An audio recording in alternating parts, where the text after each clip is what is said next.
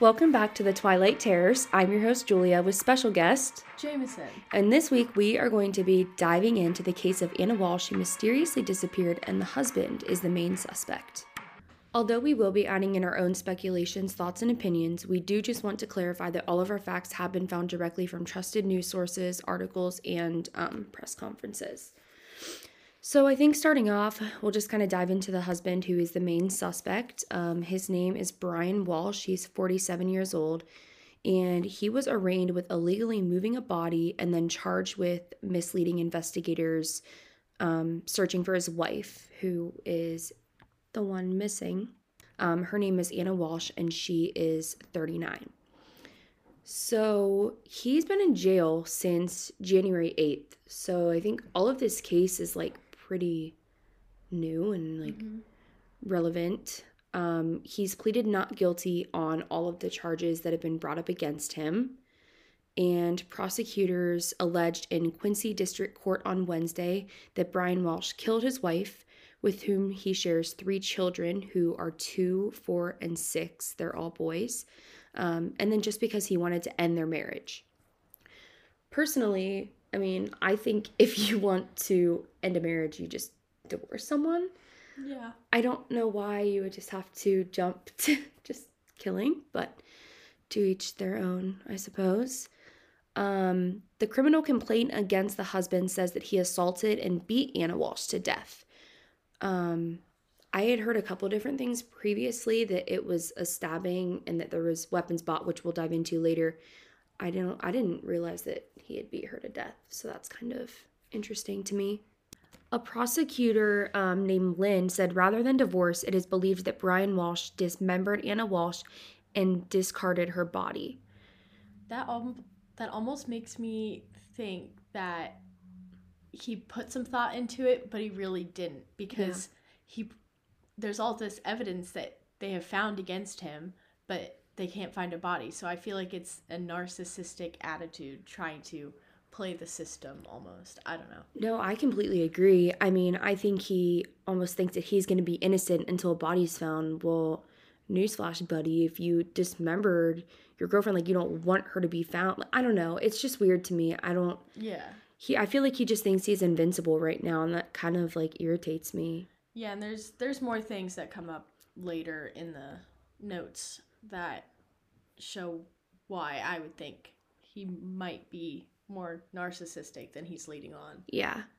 That same prosecutor presented an array of evidence that led to the charges against the husband, including discoveries of Anna Walshe's blood and personal items in a local garbage, phone data showing Brian Walshe's movements, and his alleged Google searches that related to dismembering and the disposing of a body.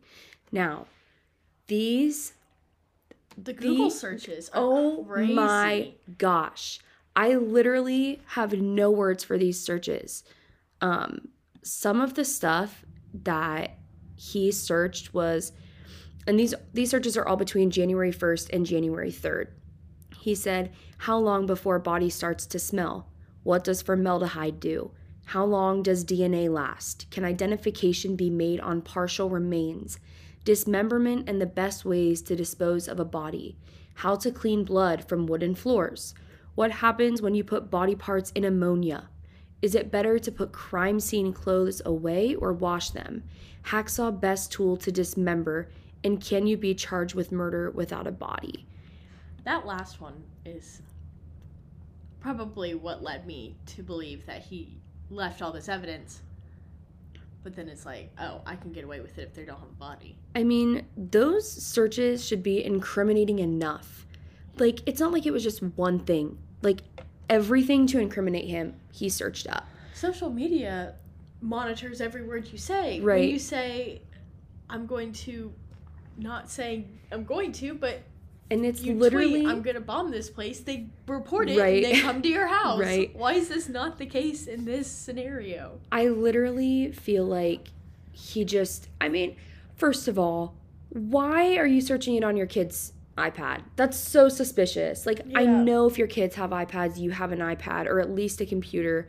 Like, at least be man enough to look it up on your own device. Like, don't be using your toddler kids. I don't know. That, like, kind of weirds me out. Anna Walshe was a corporate real estate manager who frequently traveled between the family's home in Cohasset, Massachusetts, and then to her job in Washington, D.C. Brian Walshe allegedly told police that his wife left their home for a work trip to Washington, D.C. around 6 a.m. on New Year's Day, but that prosecutor said that there is no record of Anna taking such trip and that the wife's phone continued to ping in the area of the house until around 3 a.m. on January 2nd. So, as we said earlier, he is currently in jail. He's being held without bail, and then he's expected to be in court next February 9th, which is actually coming up. That's pretty soon.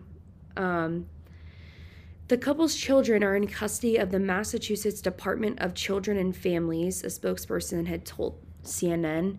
And then someone else said a flood of families have offered to take the kids in so they can all stay together. That is also mind-boggling to me. Why are they holding them? Is there more to the story that...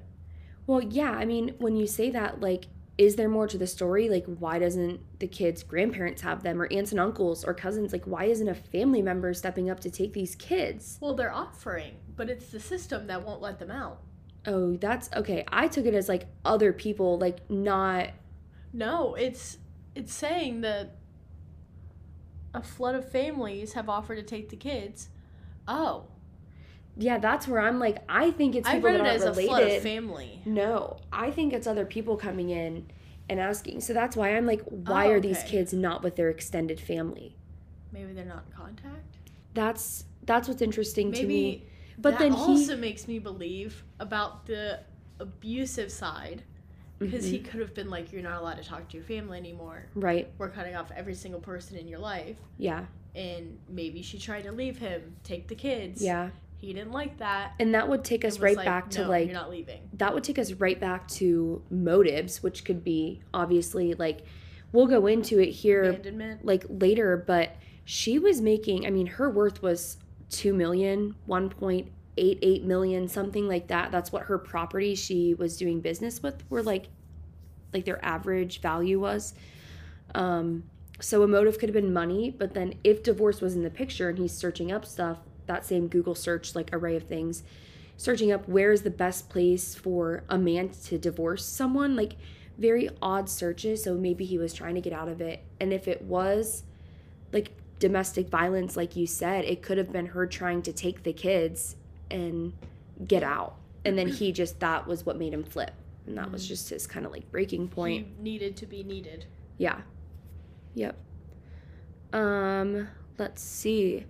Prosecutors say that Brian Walsh's phone data shows he traveled to several apartment complexes in different towns where they accused him of disposing evidence in dumpsters. And then 2 surveillance videos from the complexes show his Volvo and a figure fitting his description throwing bags into the dumpsters. And then the saddest part of this all is that the trash from the dumpsters were incinerated before investors could sift through it. So if for some terrible reason her dismembered body was in those bags, they will never find her. They have no evidence. Yeah. There's going to be no evidence with her body whatsoever if that's the case. And that was my first thought. Yeah. Because what if that's what he had figured out? He left all of this evidence. Right. But he was like, I have to get rid of that body. I know when this is getting done. I have to plan it around this. I feel like he had some sort of... Yeah. I completely agree. I think it was definitely planned to some extent from that angle. But investigators were able to track down trash from the husband's, where he allegedly threw away more trash at his mother's home in Swampscott, a town about an hour north of the Walsh's home. So going back to the whole where the kids are, if he's in contact with his mother and he's dumping his trash there, do you think his parents were in on it to some extent? That's what I was thinking, and I was going to mention that, because that's an interesting point of view, because we might have a reason for why the wife's parents didn't come around. It could be because they were grieving the loss of their daughter. Right. Or it could be that she burned a bridge and they don't speak anymore. And the man's like a mama's boy. Yeah. And it's definitely an angle to look at. I mean, you can't really rule that out. And, like, that's our opinion. That's not, like, confirmed or anything that, like, his mother was involved at all. But I think it's definitely a possibility. And it's not like he's driving 15 minutes away. We know he dumped trash at other close apartment complexes. So why are you taking that an hour north? That's a decently far drive. So I think that's interesting. From that location, 10 trash bags of evidence were found at a garbage collection station containing apparent blood stains, a hacksaw, hatchet, towels, rags, gloves, a heavily stained rug, and a Tyvek suit, which, if you don't know what that suit is, it's a near total body covering often used to protect from contaminants or hazardous materials. So he's definitely wearing that to not get anything, like, on his clothing, it seems like, or to get anything under, like, his nails or any type of DNA off of him. Yeah. Or, like, anything else from the materials he's using to, like, clean up the crime scene or something. So that's an important detail, I think. And then in the bags, investigators also found Anna Walsh's COVID-19 vaccination card, a Prada purse she carried, and a part of a necklace consistent with one she can be seen wearing in photos. So it's definitely, I mean, that's a lot of evidence to be left behind. Like, you look at a lot of crime cases these days, and there's like nothing. No evidence, no leads, nothing to go on. He left a crap ton of stuff. That's what made me think that he's trying to play the system, almost like, oh, I can get away with this. Yeah, you can't catch me type of deal. Like, oh, this is going to be easy. Then reading some more notes, it says, additionally, a search of the couple's home uncovered bloodstains and a bloody knife in the basement. Blood was also found in Walsh's car. Police observed a plastic liner in the back of his car the day Anna Walsh was reported missing, but the husband later told investigators he had thrown the liner away. So he's just straight up incriminating himself. Yeah. He's literally admitting, yeah, I had it in there, but I threw it away. He's just cocky and arrogant, it seems like to me. The husband appeared stoic as the prosecutor read searches aloud in court. So these are the ones that we had mentioned earlier, like how long before body starts to smell. Only shaking his head when the prosecutor said he had made some of the searches on his son's iPad. The first she said was on December 27th, what's the best state to divorce for a man? So he's so, like, egocentric. It's not like, where's the best place for a couple to divorce? It's for a man, for himself. He's just selfish. Yeah, and I'm circling back to this because it's just all piecing together, because it's just a full narcissist. It's an abusive situation. He could have belittled that woman because she was she could have left. And I think that's probably, like, people like that too, like men specifically who are like that. If your partner is doing well or succeeding and possibly doing better than you want to degrade them so they're lower than you, so they need you. Absolutely. And then this is just a side note that I just want to talk about. How many Brians does it take? All of, like, the recently, like, big murders, the suspects have been named Brian. We have the Idaho murders, Brian Koberger, and then this case, Brian Walsh. And then let's not forget Brian Petito and the whole Gabby Petito case. Why are they all Brian? Like, I don't know. What's going on with that name right now? Going back to some evidence, at a Home Depot on January 2nd, prosecutors say Brian Walsh wore a face mask and rubber gloves as he purchased mops, brushes, tape, a Tyvek suit with boot covers, buckets, baking soda, and a hatchet. The prosecutor had previously said he had spent about $450 at the store. That's a lot of supplies. And that's just crazy.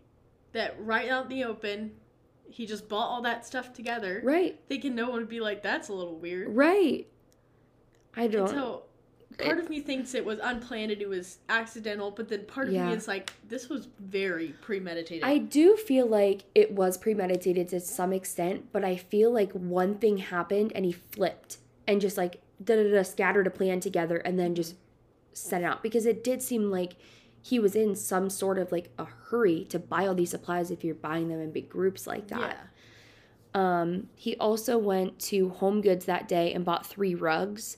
And then 2 days later, he allegedly went to Home Goods and TJ Maxx, where he bought towels, bath mats, and men's clothing. He then went to Lowe's, where the prosecutor said he purchased squeegees and a trash can. So, he's just shopping. I mean, he's going on a full-on spree at this point. Like, it's a full-on shopping spree. It's incredible how he just has no problem with just doing anything you possibly could to incriminate yourself. I don't know.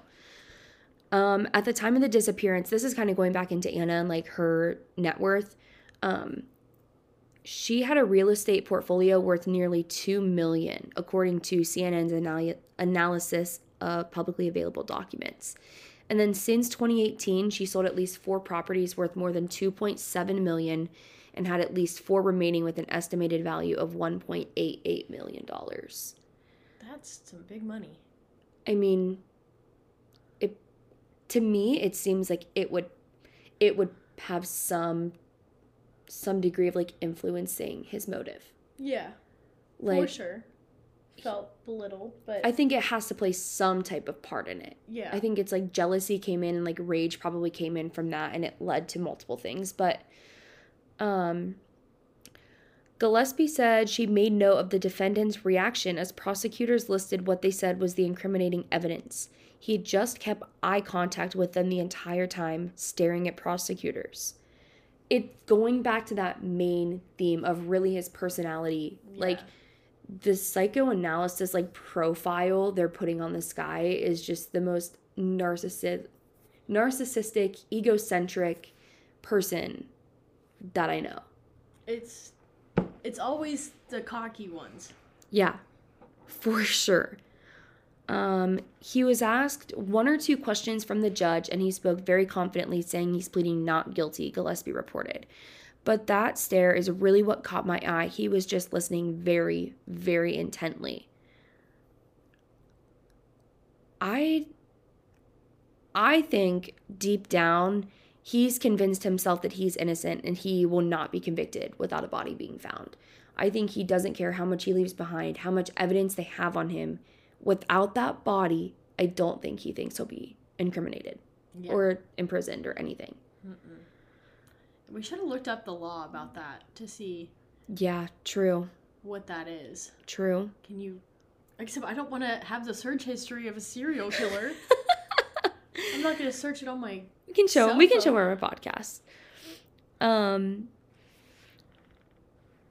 You know, I'm looking at questions that I had kind of like wrote down in the beginning of this to see after we talked if I could answer any of them. And like a lot of them I've already talked about. Money being a potential motive, ending marriage without divorce. So he just went to killing her. I don't know how he jumped to that conclusion if that was another motive. Was she incinerated with the bags of trash before authorities could get to it? Why did the kids go to family services versus other family members? That's just very odd to me.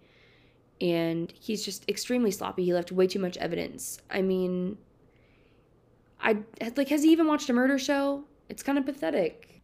And then the last question I wrote down early on was, could this have been an abusive household? Was Anna trying to take the kids and get out? And then is that what made Brian flip? So there's a lot of unanswered questions, obviously. Like, number 1, where's her body? I'm intrigued to see how court will go in February. I feel like that could go really well or really bad. Yeah. So I guess we can do another like follow-up mini episode when the trial happens and when more information comes out. But I'm definitely waiting to hear an update on this case because this is an interesting one. It really is. He went to great lengths to buy the supplies and like, I don't know. Spent big dollars. If he did kill his wife, like, the fact that you would dismember your own wife, it's just sad. Like, who does that? I mean, a report suggests that 61% of women killed by men were killed by a current or a former partner. That is crazy. That's a staggering statistic. Yeah. That's like you're more than likely, if you are to get murdered, it's by the person you married. That's sad. That's really sad. It's crazy. And it's the fact that they were married for so long, too. Like... He just woke up one day and was like, I'm going to kill my wife. Yeah.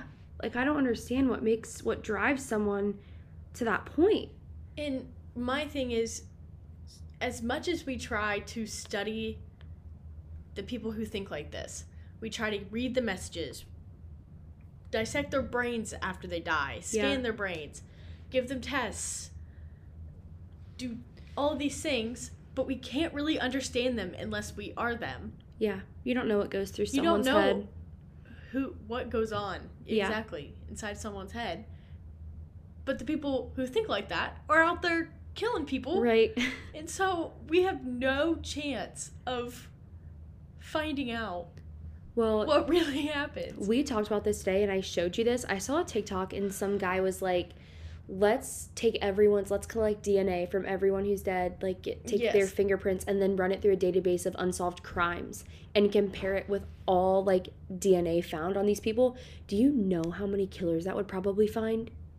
Like all of those cold cases out there? Oh, yeah. I think it's a great idea. I think it should be implemented personally. I think so too, but that's just our opinion. And that was kind of off topic, but like not really. I don't know. It's relevant to true crime. That was valid. But yeah. Well, that is all we have on this case, really, until there's an update in February. So I guess we will talk to you guys next week. And thank our guest, Jameson. She's been wonderful, and I was so glad to have her on here.